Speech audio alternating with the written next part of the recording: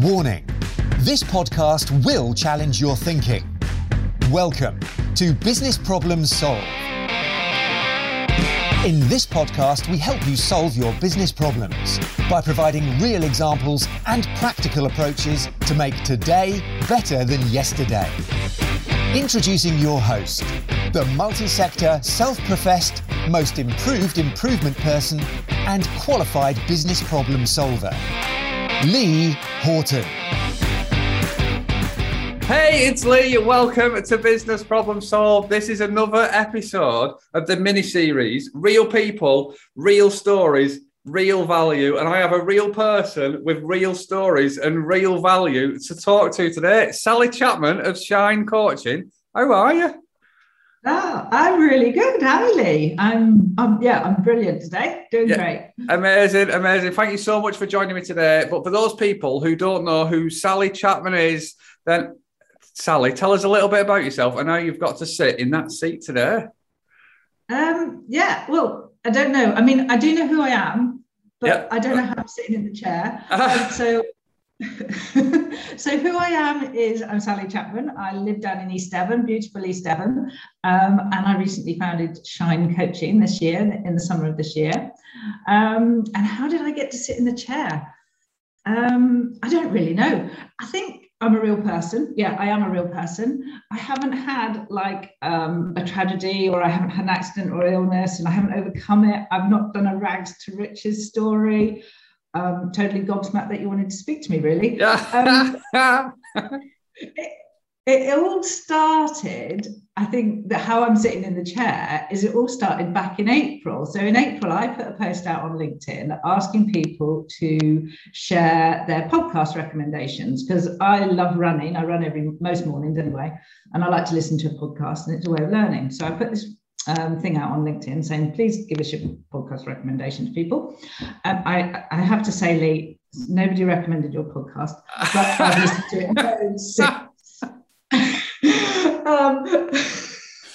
I love it. So I was recommended by, I think it was a lady called Sarah Rudder, who I'm connected with on LinkedIn, and she recommended Ricky Lock's Unlocked podcast. Yep. Now, and the first episode I listened to was Ricky talking to you, and you talked about your wonderful friend Chris, and the three things that he said that to lead a good and happy life, I think it was before that he passed away from cancer. Yeah. So forgive me if I get this wrong. So it was about being the best person you are, or being you, being surrounding yourself with people you love, and something about being short or limited or something like that. So I will remember. I know.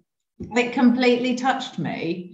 And I just reached out to you and connected with you on LinkedIn, and thankfully you accepted and said, yeah, that's great. So we accepted. And I think we had a brief conversation on LinkedIn. And then bizarrely, something else, we ended up being in the same WhatsApp group. So with the LinkedIn guru, coach, extraordinaire. He's got this WhatsApp group. So we ended up being in the same group. We had a Zoom call.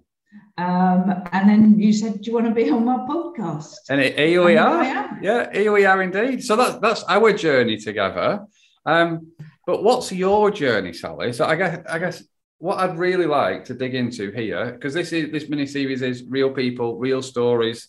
What is your story? How have you got to where you are and doing what you do? Yeah, how have you got to where you are and doing what you do? Well, how long you got? No, I will keep it really short. You've heard of, they talk about these squiggly careers or whatever it is.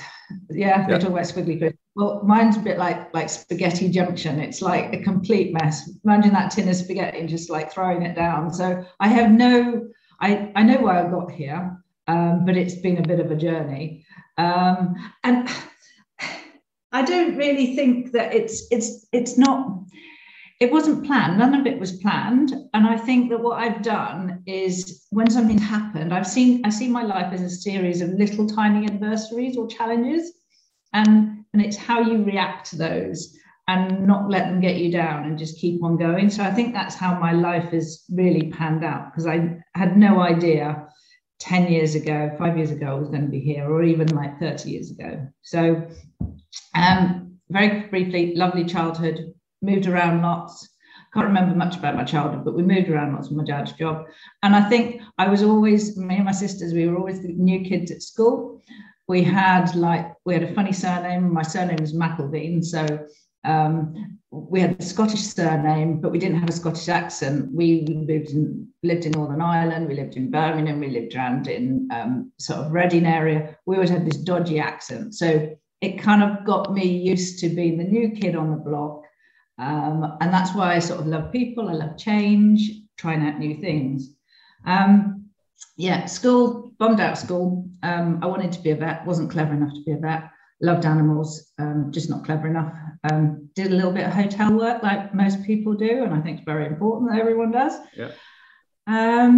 Went to agricultural college, so ended up going to agricultural college to early 20s. I thought I was very mature. I was a mature student, but I wasn't very mature. Went to agricultural college to study business and accounts, but you had to do some practical duties with it as well. So you had to do the milking, the calf rearing, sheep shearing, you name it. You had to do practical duties, and I loved them, absolutely loved them. I've always been like a sort of outdoorsy sort of girl. So I left college with a distinction, and instead of wisely using my qualification, I ended up chasing after some boyfriend and going up north near where you are. Yeah. And I got a job on an outdoor pig farm, and yeah. So relationship ended going, what's it? It inevitably crashed and burned. Came back home with a dog and cat in tow, I think, at that time. Back to parents. And I got a job on an indoor pig farm. Now, indoor, they're very different. So if you think domestic cat and feral cat, yeah, and how different they are, outdoor pigs are quite wild. So I got that the wrong way around. I got a job on an indoor pig farm, and then I moved to the outdoor pig farm. Yeah, that's the way, where it came. So I went and worked outdoors with pigs. And I got attacked twice by different sows. So they're quite protective. I don't know if you know much. Do you know much about pig farming? Absolutely nothing. Right, yeah. Okay. So I worked with a guy called Brian a lot of the time, because I think I was about the only girl. There might have been one other girl, but I worked with Brian, and I was the smallest. As being females, were a bit smaller. And the outdoor pig farms. Sorry, I'm moving my hands. Yeah, that's all right. Go for it. They got the arks, the big arks that they sit in, and so when they have their young, they get quite protective, like we all do about our kids. And I always used to, because I was the smallest, used to have to get the sow out. And then you used to have to go in and check all the little piglets were okay, and do all this sort of treatment that you needed to do. So when a piglet, I don't know if they still do this now, so I'm talking quite a few years ago. So when a piglet was first born, you used to go in, and they've got really sharp teeth. Now pigs have got really strong jaws, so they can really crush your arm. So with sharp teeth, that's kind of lethal. So what you go in is you go in with a pair of pliers and you cut their teeth, the sharp bits off. Oh wow. I know. And then the other thing you do is you chop half the tail off as well, because they've got really long tails. The real curly long tails. So you chop the tail off as well, because if they get hold of it and eat each other's, they chew, when they're bored, they chew each other's tails like kids do. They play and they pulling pigtails, yeah. Oh, so, yeah. And that's where it all they chew on the tails, and then they start bleeding, and then it all gets a bit messy. So you chop the tails off, chop the teeth off, and we used to give them an injection of iron, and there was another injection, I can't remember that was. So if you can imagine yourself as being a newborn piglet, and I come into your little warm house, we've chucked your mother out. My mate Brian is keeping mum at bay, holding a board to keep her at bay to get at me, and I'm there, and I pick up each piglet. There's about sort of 12, 14 of them. Do their teeth, do their tail, give them a couple of injections. There's going to be a bit squealing. Yeah. And twice, Brian let the pig in. Oh, wow. So I ended up in the corner of the ark, stuck in the corner with a big pig with big going, and they bark when they're really cross. they don't, they go like, oh my God, I don't know why I just did that. Yeah. It still frightens me now. So that happened the first time, and she ate all the way up my arm because I'm trying to do this and like protect myself, and she got a hold of my arm, ate all the way up my arm. I ended up in A&E. Went back to work after that, and then we used to wean them. We used to send them up to Bristol. So when they were 3 weeks old, we'd send them up to Bristol. So we'd have to creep out at 4 o'clock in the morning when all the pigs were all still asleep. And we'd quietly go down with our tractor and trailer, and then we'd hop out and we'd rattle the food things. So the mums would come out, the babies would all still be sleeping in their little huts. And mum would come out to have some food. Brian again, he'd put his board across. I'd get into the hut and then pick up each piglet one by one and give them to the person on the trailer. So we'd nick them basically from the mums. Oh, wow. And put them on the trailer because we were going to take them up to Bristol to fatten them up. Anyway, Brian again, I don't know whether he was half asleep or he had something against me, but the sow got back in. And I can remember running out of that hut with this sow chomping away, chasing at me. And I just jumped into the trailer with all the piglets. And I just said, that's it, never again. And I lost my nerve. You know, when you like, I don't know, if you stood on if you don't like heights or something and you're stood on somewhere and you get that really sick feeling. Yeah. And I used to get that every time the pigs would do this barking noise because I think they were coming after me. Yeah. So I mean, do you get that same feeling when you meet anybody called Brian as well?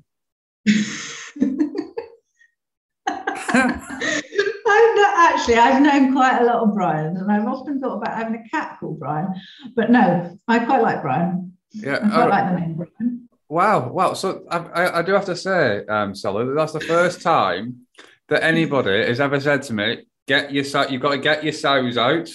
That's the first time that's been quoted on the podcast, which I think I might get into a T-shirt. I think that would be an amazing T-shirt. So when do you still spend any time with pigs now? No. I don't dislike them as much as I used to. No? But I still get that feeling. Yeah. So, okay, right. So let's just pass that feeling just for a minute. So you were sat in the back of a trailer with all these little piglets that have had the teeth chopped, the tails chopped, and they were being... They had that done at birth. This was 3 weeks on. Oh, okay. So but they've still got short teeth and short tails, and now they've just been nicked from the mum. And then you thought, okay, this isn't for me. This. Where do you go next? Where do I go next? Well, by this time, I met husband number one, and I think I hadn't had Jess then, my daughter, but I ended up working at the Donkey Sanctuary, which is down in East Devon, in Sidmouth. From pigs to donkeys. Yeah, I know, but I didn't work like hands-on with the donkeys. I worked in the transport department, but yeah, so I don't know how I managed to do that. It's just one of those things. Yeah. So I was with husband number one, and I had my daughter Jess and worked at the Donkey Sanctuary, so I must have left the dog. So I was then like a full-time mum, and by the time Jess was about 3, marriage was pretty rubbish, and I would say I was definitely 80% blame to my husband's 20. I don't think you could always apportion blame just to one person, but I was definitely the 80%. Wow. I don't think I learned so much from it, but it just wasn't me. So anyway, that led to my sort of second adversity. So my first adversity was definitely getting the pig and having, because I thought I was my career to me was farming. I loved it. Yeah. But then I realized I couldn't do it and lost my nerve. So yeah, when the marriage broke up, I ended with no home, small child, and I just had a dog at the time, Stanley, I think. But Yeah, I mean, I believe in fate. So I believe that things happen for a reason. But I also believe that we make our own fate. So, you know, something's going to happen, whether it's good or bad to you. And my grandmother always said, you know, well, that's fate. But I also think that we can then, it's what we do with our fate that makes it. Yeah. So I don't know, I kind of had no job, and I ended up sort of pulling together bits of money and doing all sorts of weird and wonderful things. So I learned quite a lot from failed marriage, learned what not to look for in a husband if I was going to have another one. Moved on, and I was approached by a friend of mine, and she said they wanted me to type up it was like an electoral roll. It was the millennium, so everyone was like getting really excited about the year 2000, weren't they? And she wanted, they were doing a village project, and she wanted me to type up the electoral roll, because at some point in my career, my father had sent me to secretarial college so I could type, because he said that everybody needs to learn to type. You can always fall back on typing. Right. Which is very good advice. So I ended up typing, because they were going to pay me a small cash sum for it. So I was a strapped single mum, so I was going to pretty much do anything for my small cash sum. So I typed up this electoral roll and ended up going to collect my small cash sum from the local landlord, who ended up becoming husband number 2, and who I'm still married to. Very happy that I'm still married to husband number 2. So yeah, and that was kind of like another little bit of fate, and that kind of threw me into the pub world. So ended up getting married. We worked together for a while first off, ended up getting married, and I fell to pub duck to water, really. I just loved it. Paul had been there since he was born, so his parents had the pub, and he'd been there since he was born. So he's in partnership with his parents, but they sort of semi-retired. They moved out when we moved in, and the pub went to strength to strength. We were like, I would say we were just flying high. We won awards. We won tentative pub of the year. It was like the Oscars of the pub world. So we went up to London Hilton. Clive Anderson, I think, presented us with an award. We won Green Pub of the award because of all the stuff that we were doing to try to, at that time, save the planet with all of our waste. We had really great plans for the pub. Yeah. But his parents, having been there like 45 years, I think by this time, just didn't, they were sort of sleeping partners, more or less. So they still had influence. So it was with real great sadness that we had a bit of a fallout, and family and business sometimes don't work out, and we left. So I suppose that was another bit of a blow, really, a bit of an adverse, because that was our home and that was our income for both of us. And Jess, I think, was probably about 7 or 8 at the time. So, we had a child, we had a couple of dogs and a couple of cats. And, we were kind of like, what should we do now? We rented a house. We both started working self-employed. As I started working doing gardening. So I love gardening. So I could flex that around Jess. So can I just stop you there, Sally? Just for 1 minute, right? It's a long way from coaching, aren't we? Yeah, and this is so you've gone from from agriculture, from pigs to donkeys to the pub, via 2 marriages and a lot of pets. What strikes me as well is, so there's two ways I want to go with this. Is one, you've got a really positive outset and a positive outlook on everything, and I guess my first question is, have you always had this positive outlook and outset, or is it something now that you can just do when you're looking back? Question number 1, and I'll ask you the second question after this answer.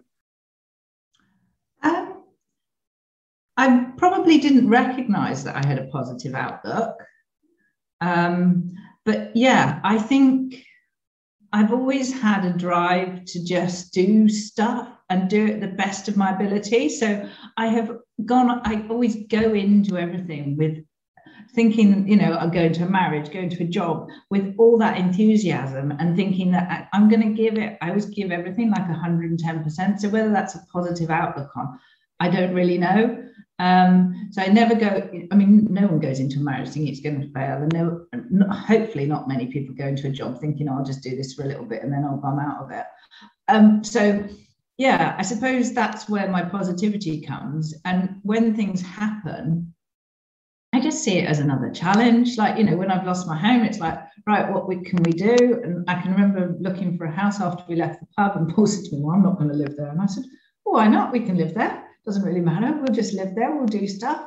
And it's always been, it's been more looking at the things that you can do rather than the things that you can't do. Does that make sense? It does make sense. It does make sense. And when you gave that answer, you said that you used the word stuff. You always like, so you said no matter what it, or I can't remember exactly what you said, but you used to describe everything that you do is like stuff, like so it's like so random and so your career has been so random and so varied. And this is what we've got to so far, and we're still nowhere near coaching yet. We're just touching on gardening.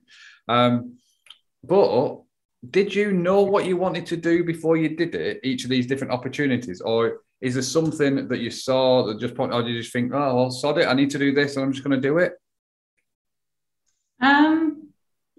Sometimes I actively went out and found things that I wanted to do. So they'd piqued my interest, or I'd seen somebody doing them, or I'd had a conversation.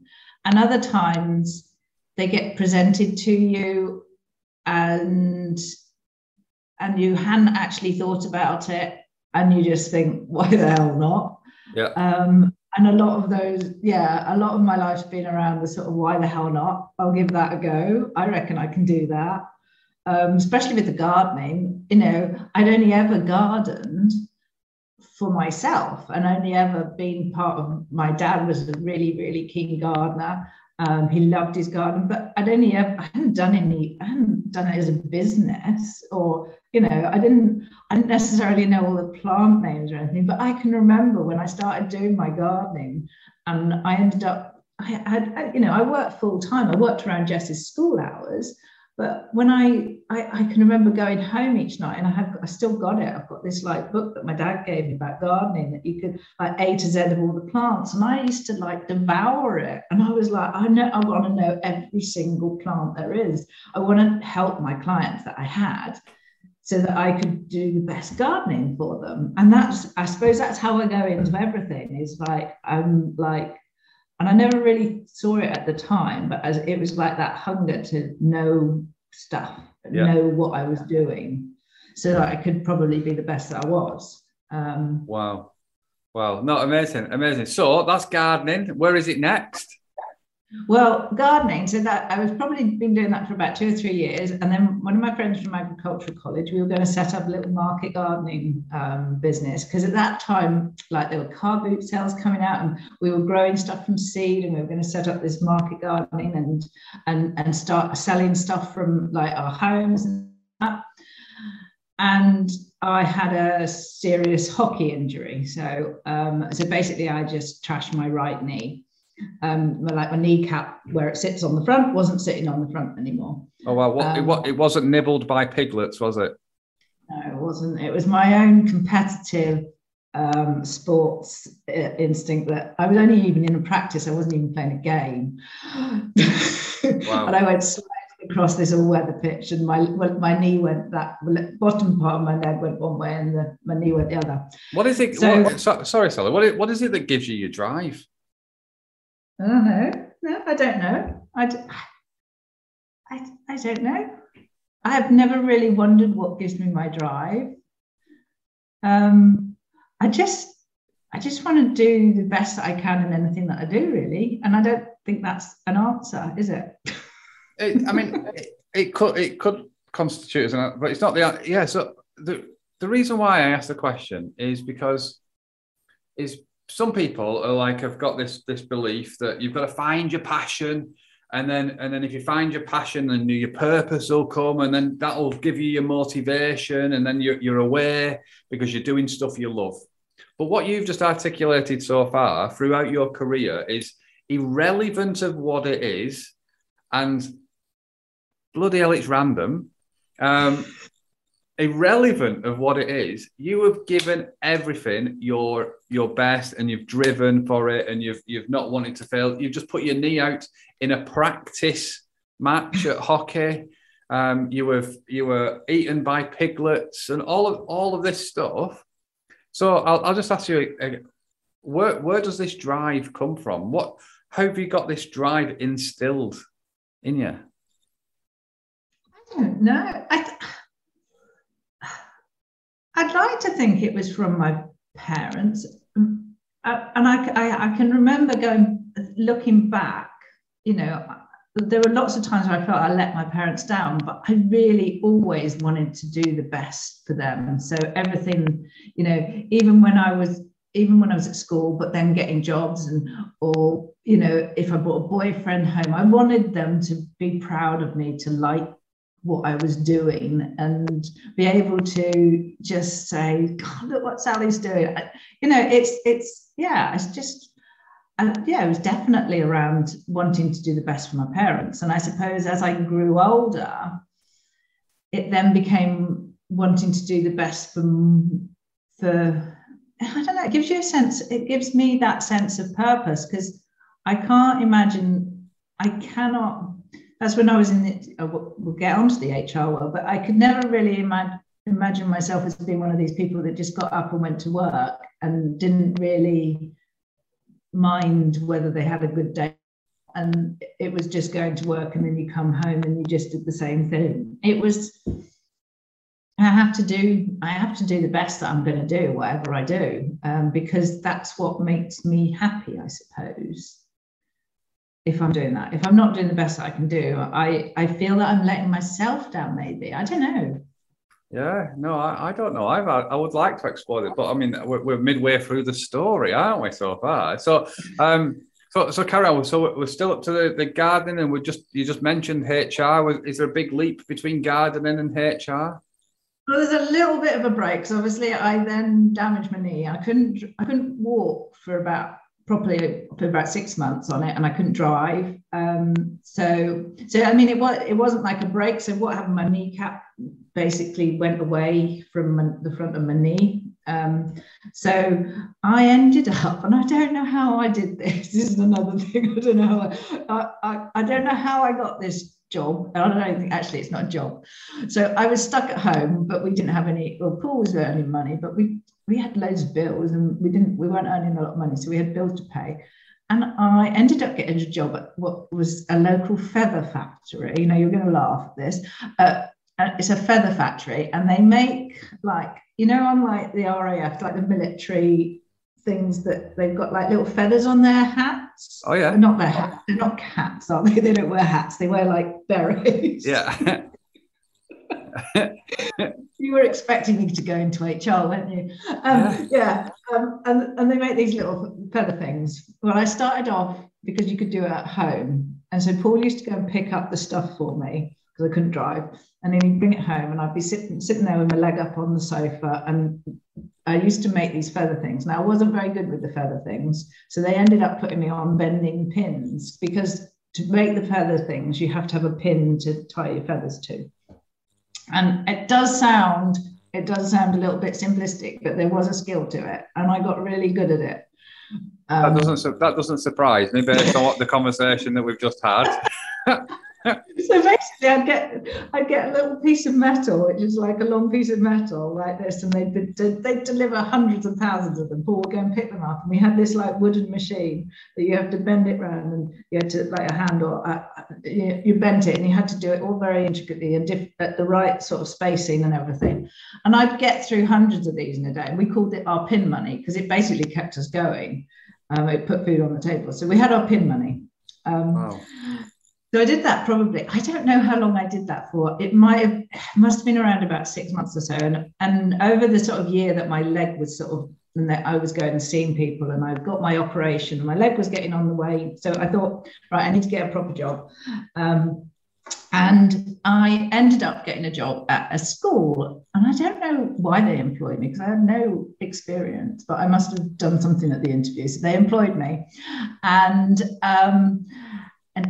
Jess was just starting secondary school. So that way I thought, well, I can, fit it around her, and I can still be around for Jess. So I got a job in reception. And within about a year, I suppose, I was promoted internally. So I applied, so I was successful in getting this internal promotion. I ended up with managing my own team, and I noticed a gap in their HR provision. So it was a state school, so they didn't have much of an HR provision. So, and I kind of ran with it. So I don't know, I persuaded the leadership team to fund me and give me the time to put me through my HR degree. And I suppose by the time I left there in 2013, I had a postgraduate degree in HR management, and I was an integral part of the leadership team. And I can't tell you how I did that, but I think it was probably just because I just gave it my all, and just really enjoyed it. I love the people I was working with. By this time, there was a switch around here, because as you can tell, the last lot didn't really have any. There was no sort of focus to where I was going. And so I became quite ambitious. Once I started working in this more sort of like serious world of work, I became quite career driven. And I realized as I got, it was Sidmouth College that I was working at, and it was a state school. And there was nowhere I could go. So I got my HR degree, and I was like, hey, I'm the big I am. I know, I can rule the world and that sort of thing. And I thought, well, I'm going to have to leave because I can't get promoted here anymore. There wasn't anywhere for me to go because I didn't have any teaching qualifications. So there was only so far you could go. So it was a real heavy heart. I left that job. And that was the longest time I'd been anywhere. And I absolutely loved it. But I didn't think the world was my oyster. I thought, because I'd never had a degree before, I thought, I'm really clever now. I can go out and do stuff. No, it was quite hard blow because nobody wanted to give me a job. They looked at my past career and thought, who's she? Yeah. So just a quick question again, Sally. So we've identified that your journey has been one that's been full of drive, and then you've just added the word career-driven. At this point, where at the time when you've got your degree, you've changed from driven and doing every job the best of your abilities, irrelevant of the job and randomness that we've just spoke through, and then you've got a degree, and then it's become career driven. Was it the degree that made you career driven, or was it something else? I don't know. I don't know what it was that made. I always regretted, regret's not the right word, because I bummed out of school and didn't go to university, and a lot of my friends did and got their degrees then. They always felt like I could have done that. And maybe if I had done that, I wouldn't have had that sort of strange 10, 12, whatever, how many years of weirdness that I had beforehand. And I think it was going back into education and realizing that I can do something other than all of this practical stuff that I can do. Not that I didn't love doing all the practical stuff, but I could apply my brain in different ways. Yeah. And I suppose I then started mixing, I was then part of leadership teams. I was part of, I was studying with other HR managers, I was in a different environment. And I think it came to me that there is other stuff I could do out there, and I want to be the best at that. Yeah. Yeah. And so I did then. I couldn't get a job, so I left. I did leave. I did get a job, but I left Sidmouth College, which was a well-paid job, permanent job, very secure, managing my own team, part of the leadership team, and I took a job as an HR administrator on a temporary contract. How did that feel? I was excited. When I first started trying to look for jobs, and I didn't even get interviews, and people wouldn't look at me. And I was thinking, I got my degree, look, come on, I can do this. And no one would look at me. And then it kind of dawned on me that I was going to have to. Everyone kept coming back to me saying, you haven't got any experience in the corporate world. You don't know what business is all about. We can't employ you. You've only worked in a school. And I was just thinking, that seems really unfair. But I just kept applying for stuff. And then I suppose I lowered my expectations. And I was thinking, okay, because I started applying for HR manager jobs, at that point, thinking because I'd been basically doing that role at Sigma College. Yeah. And even more so. And so I thought that was where I'd go in at my entry level. And when I started to get those jobs, then I started going down to like sort of HR advisor, and I didn't get those jobs. And then I was like thinking, well, I'll just have to lower my bar. So that's what I did. I just lowered my bar, and I couldn't even get a permanent job. So I took a risk. And took this job as an HR administrator at RNS. It was out at RNAS Yeovilton. It was for Babcock. And within 2 to 3 months, my job was at risk of redundancy because Babcock lost the contract to Carillion or somewhere like that. I can't remember. There was they lost the contract. And so basically we were all at risk of redundancy, and I'd only just joined, and so I was going to be first out. Yeah. So that kind of started a series of me doing a number of HR roles. And if anyone looks at my, on my LinkedIn, they'll see that I've got a lot of HR roles. And I just did that to get as much exposure and experience as possible in all the sectors while I climbed that ladder. And that was my drive, because I'd been told that you needed that experience. You need experience in the corporate, you need experience in different industries, different roles. And so I had no idea where that ambition came from. I was going to be like HR director by the time, I don't know what age I would have been, but I was in my 40s now, and it felt like time was running out. So I needed to make something of myself. And I don't know where that came from, because looking back now, I can't see that being important to me. But at the time, it must have been important to me. Yeah. A big part of that was I'd lost my sense of belonging. So when I was at Sigma College, I belonged. I talk about part of the tribe or whatever it is, I was part of that. I was part of that. Everybody knew me. I knew everybody else. I felt like I belonged. And in all of these other HR roles, I didn't feel I belonged. So there was that restlessness. There was the restlessness of not feeling like I belonged, but there was also the feeling that I had to get up to the top of this ladder, whatever happened. I don't know. And I also was battling with that need to think that I needed to know it all. So, and I hear this now a lot still from, in groups that I've been in with HR, is that they talk about it as imposter syndrome. Now, I didn't feel like that at the time, but I just felt I needed to know everything. And I wouldn't, or I couldn't do my job well. And that is absolutely crazy, thinking that you could know everything. And I always thought it was a real failing of mine that I didn't know everything. So there we're kind of nearly up to present day. So if we just go back to, we're in 2021, aren't we? Yeah, something like that. I've had to go through a bit of a journey there. So if we go back to last year, 2020, I was in an HR manager role, and I was on I had left a permanent job because I'm very values driven, and something was happening within my HR manager role, and I decided I wanted to leave.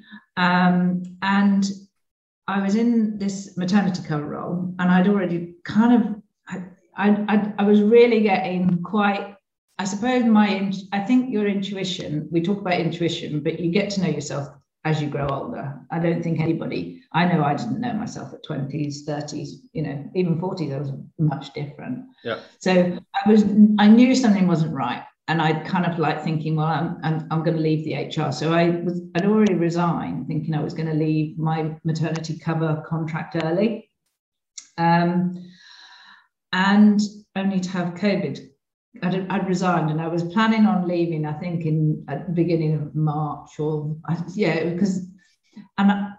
then I think on the 17th, something came out on the 17th of March about COVID, and then it was like we all need to start working from home for a little bit or something. I can't remember what it was. And we didn't have a CEO at the time. It was only a small organisation. We didn't have a CEO. We'd recruited one, but he wasn't due to start in April 2020, and And I was there was this very small exec team, which I was part of. And I just thought, I can't leave everybody in the midst of this well, I didn't even know. We obviously never knew it was a pandemic then, but there was just so much to do in terms of working from home and making sure everybody was okay and all of that stuff. And so I rescinded my resignation and said, look, I'll stay on, I'll support you. So I did. And then, yeah, I don't regret that at all. And so for the next 3 months, like everyone else, I worked from home. And very much part of my role, and it wasn't part of my role, but is what I did, was I was in contact with people daily. I was phoning them up. I was checking on their mental health. I was getting them resources, just being that person to talk to for a lot of people, because a lot of people really struggled in those early few months. At the same time, running the day-to-day business of HR, in doing the induction of a new CEO into the organization and all of the changes that come with that and all of the insecurities and uncertainties that come with that. And I think by May, June time, I wasn't in a particularly good place. Mental health wise, I was not in a good place. Outwardly, you would think I was fine. And I was like on like big health kick. I was running every day and I was telling everyone all my daily habits and how good everything was and how to look after yourself. And, I was exercising and I was in touch with everybody, but nobody checked in on me. That I had no one at work checked in on me really. Yeah. And I kind of thought, there's got to be more. So I called a meeting with the exec team and I said, I need to discuss the end of my contract, because I obviously been in HR. I would normally do that for other people. Yeah. I'd say, right, we need to discuss the end of their contract. And I was thinking, well, this is me. I need to discuss the end of my contract. I'll have to call the meeting then, I think, about me. So I put a meeting in the diary and I kept pushing for it, and I got this meeting in, and they were just really surprised because they asked me to stay on, and I said, well, I'm going to leave at the end of my contract. I'm sorry, I'm going to leave, and that's where I'm at. I need to do something else. So yeah, I left, and that felt like, whew, yeah, that felt good. Felt really, really good. And I suppose at that point, I decided that I was going to train to be a coach. I'd always probably been informally coaching in my HR role. And I think you just do, but you don't necessarily realize that you're doing it. Yeah. I'd been in a couple of coaching workshops in a previous organization. I'd done a 2-day workshop with the exec team, and I'd done some NLP training, so practitioner training in business. So I knew I was going to train to be a coach. And we'd set aside a bit of savings for me to have this time out. And so I was like, oh, that's what I'm going to do. And then within a few weeks, I started getting like really anxious and like, what should I do? I'm not working. This is the first time in my life I have not done anything. And it felt really, really weird, really strange. I think I missed the connection. I missed having a purpose of getting up in the morning and all that sort of stuff.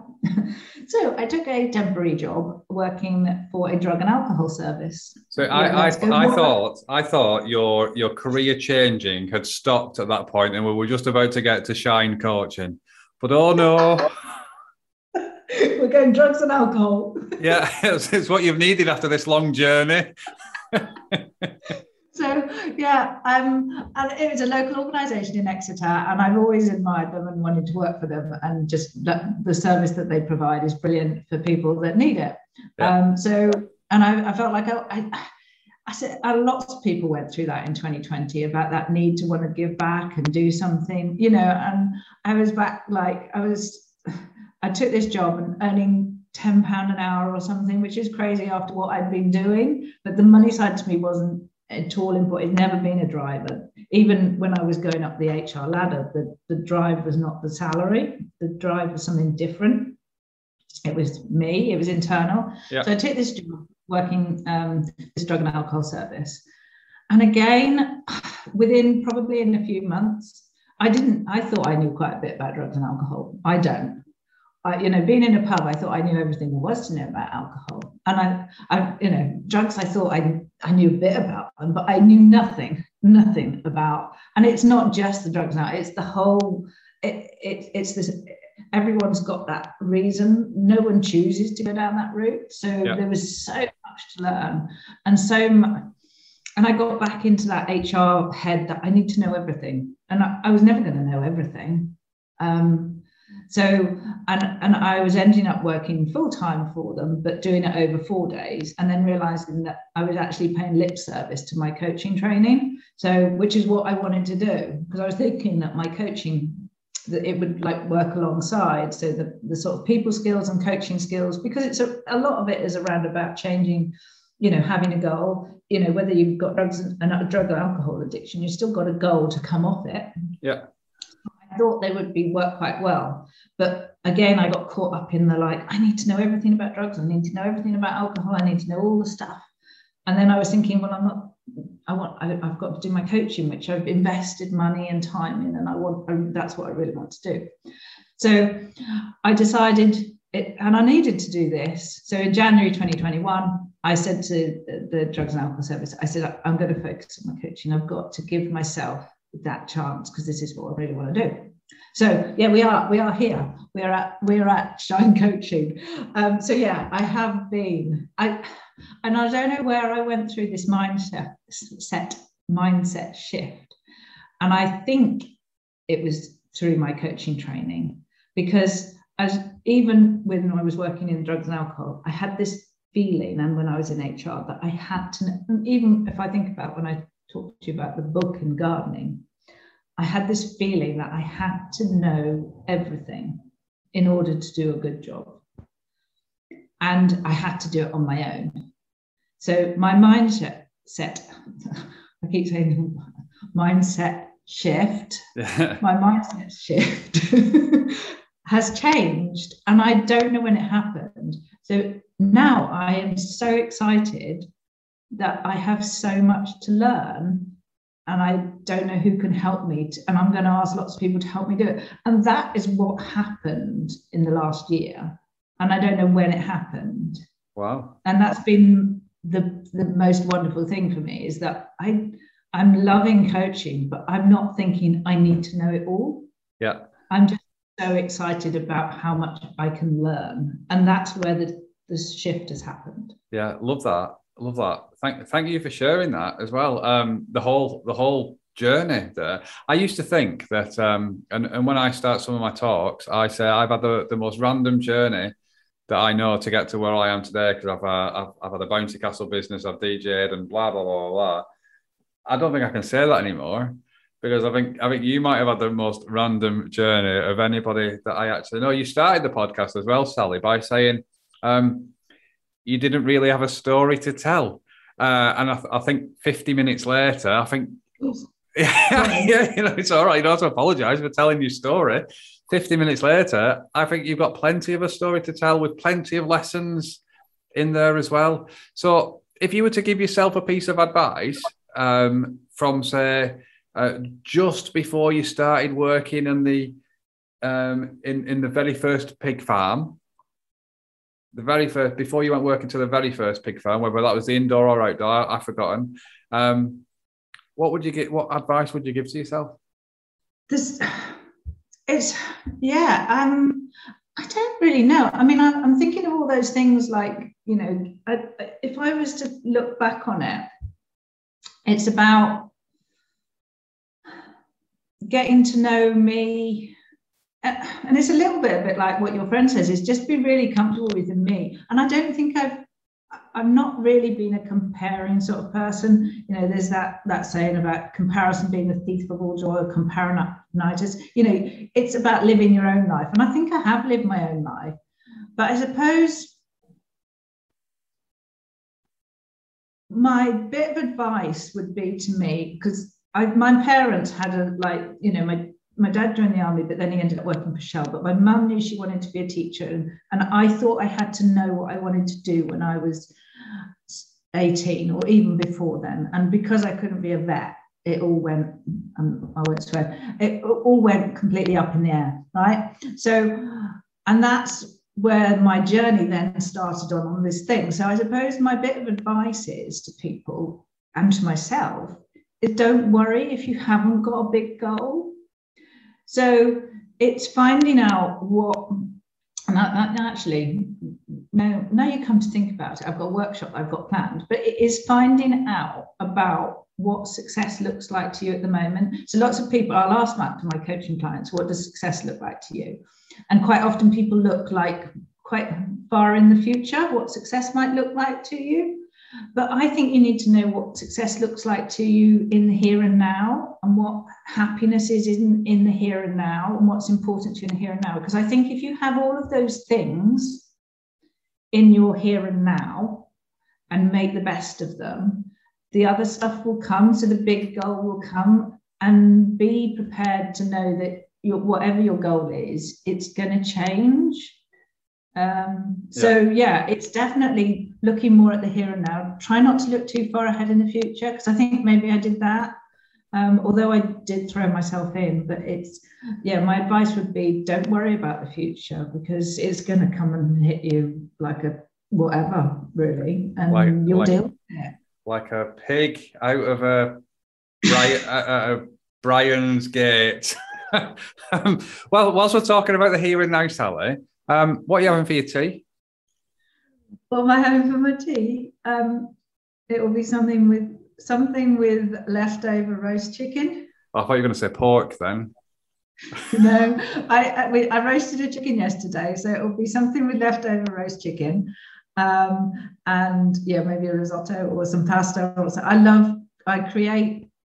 like creating stuff out of nothing, so I like nothing better. None of my meals are the same. If I wasn't coaching, I would cook. I love entertaining, so that's one of my biggest loves. I love nothing better than having a party at home and doing loads of cooking up a storm and making people. So I love looking in the fridge and thinking, oh, what the hell can I make? And so my husband never gets to eat the same meal twice. Yeah. And it's just whatever's in the fridge. It's a bit like your jobs, isn't it? You've never had the same job twice. Oh, you found a pattern here. Yeah. Oh. Yeah, amazing. Oh no, honestly, Sally, it's been an absolute pleasure to chat with you today. If people wanted to know more about you, where would they go? What would they do? What would they find? Okay, so I'm on LinkedIn and Facebook, so Sally Chapman Shine Coaching. You can find me on shinecoaching.org.uk. I have today just launched a new group coaching program with a colleague of mine, a fellow coach called Kate Ashmore from Rebel HR. So we're providing a group coaching program online. At the moment, it's fully funded, so places are free. It's over sort of 3 months, October, November, and it's basically giving something to the HR leaders in our world, because they've been through so much in the last 18 months, because both Kate and I have worked in HR, and we recognise how much that they give to other people. So it's just giving a little bit something back to them. So we're going to do some group coaching around that and give them some time and some space to think, and also to go away with some sort of, strategies and some actions to take back into their own workplace and develop themselves. So that's also on my website. Come along. I've got a Shine workshop coming out hopefully in the autumn, and I've got my one-to-one coaching that I'm doing. And I'm also starting to work for an local organisation called Nutriri, which is a social enterprise. So I'm going to work with them on a self-employed basis, doing partly with helping with the business, but also some coaching as well. And they're into weight neutrality. So they look at people's relationship with food and change how you have that relationship. So throw diets out the window. And it's all around sort of self-acceptance and non-judgment. Amazing stuff. I just want to say thank you again so much for your time today. It's been an absolute pleasure getting to know that amazing journey that you've had, Sally, to get to that seat that you're starting today. So honestly, thank you so much for that. Good luck with everything that you've got going on, and hopefully I'll get to hear more about it in the near future. Yeah, thank you, Leah. It's been great fun, actually. Cheers, Sally. Speak to you soon. Bye. Thanks for listening to Business Problems Solved. You can contact Lee on LinkedIn, Facebook, Instagram, or Twitter by searching for Lee Horton, the Business Problem Solver. or via visiting www.leehorton.com for more content and to solve your business problems. And remember, saying you know how to do it is not doing it.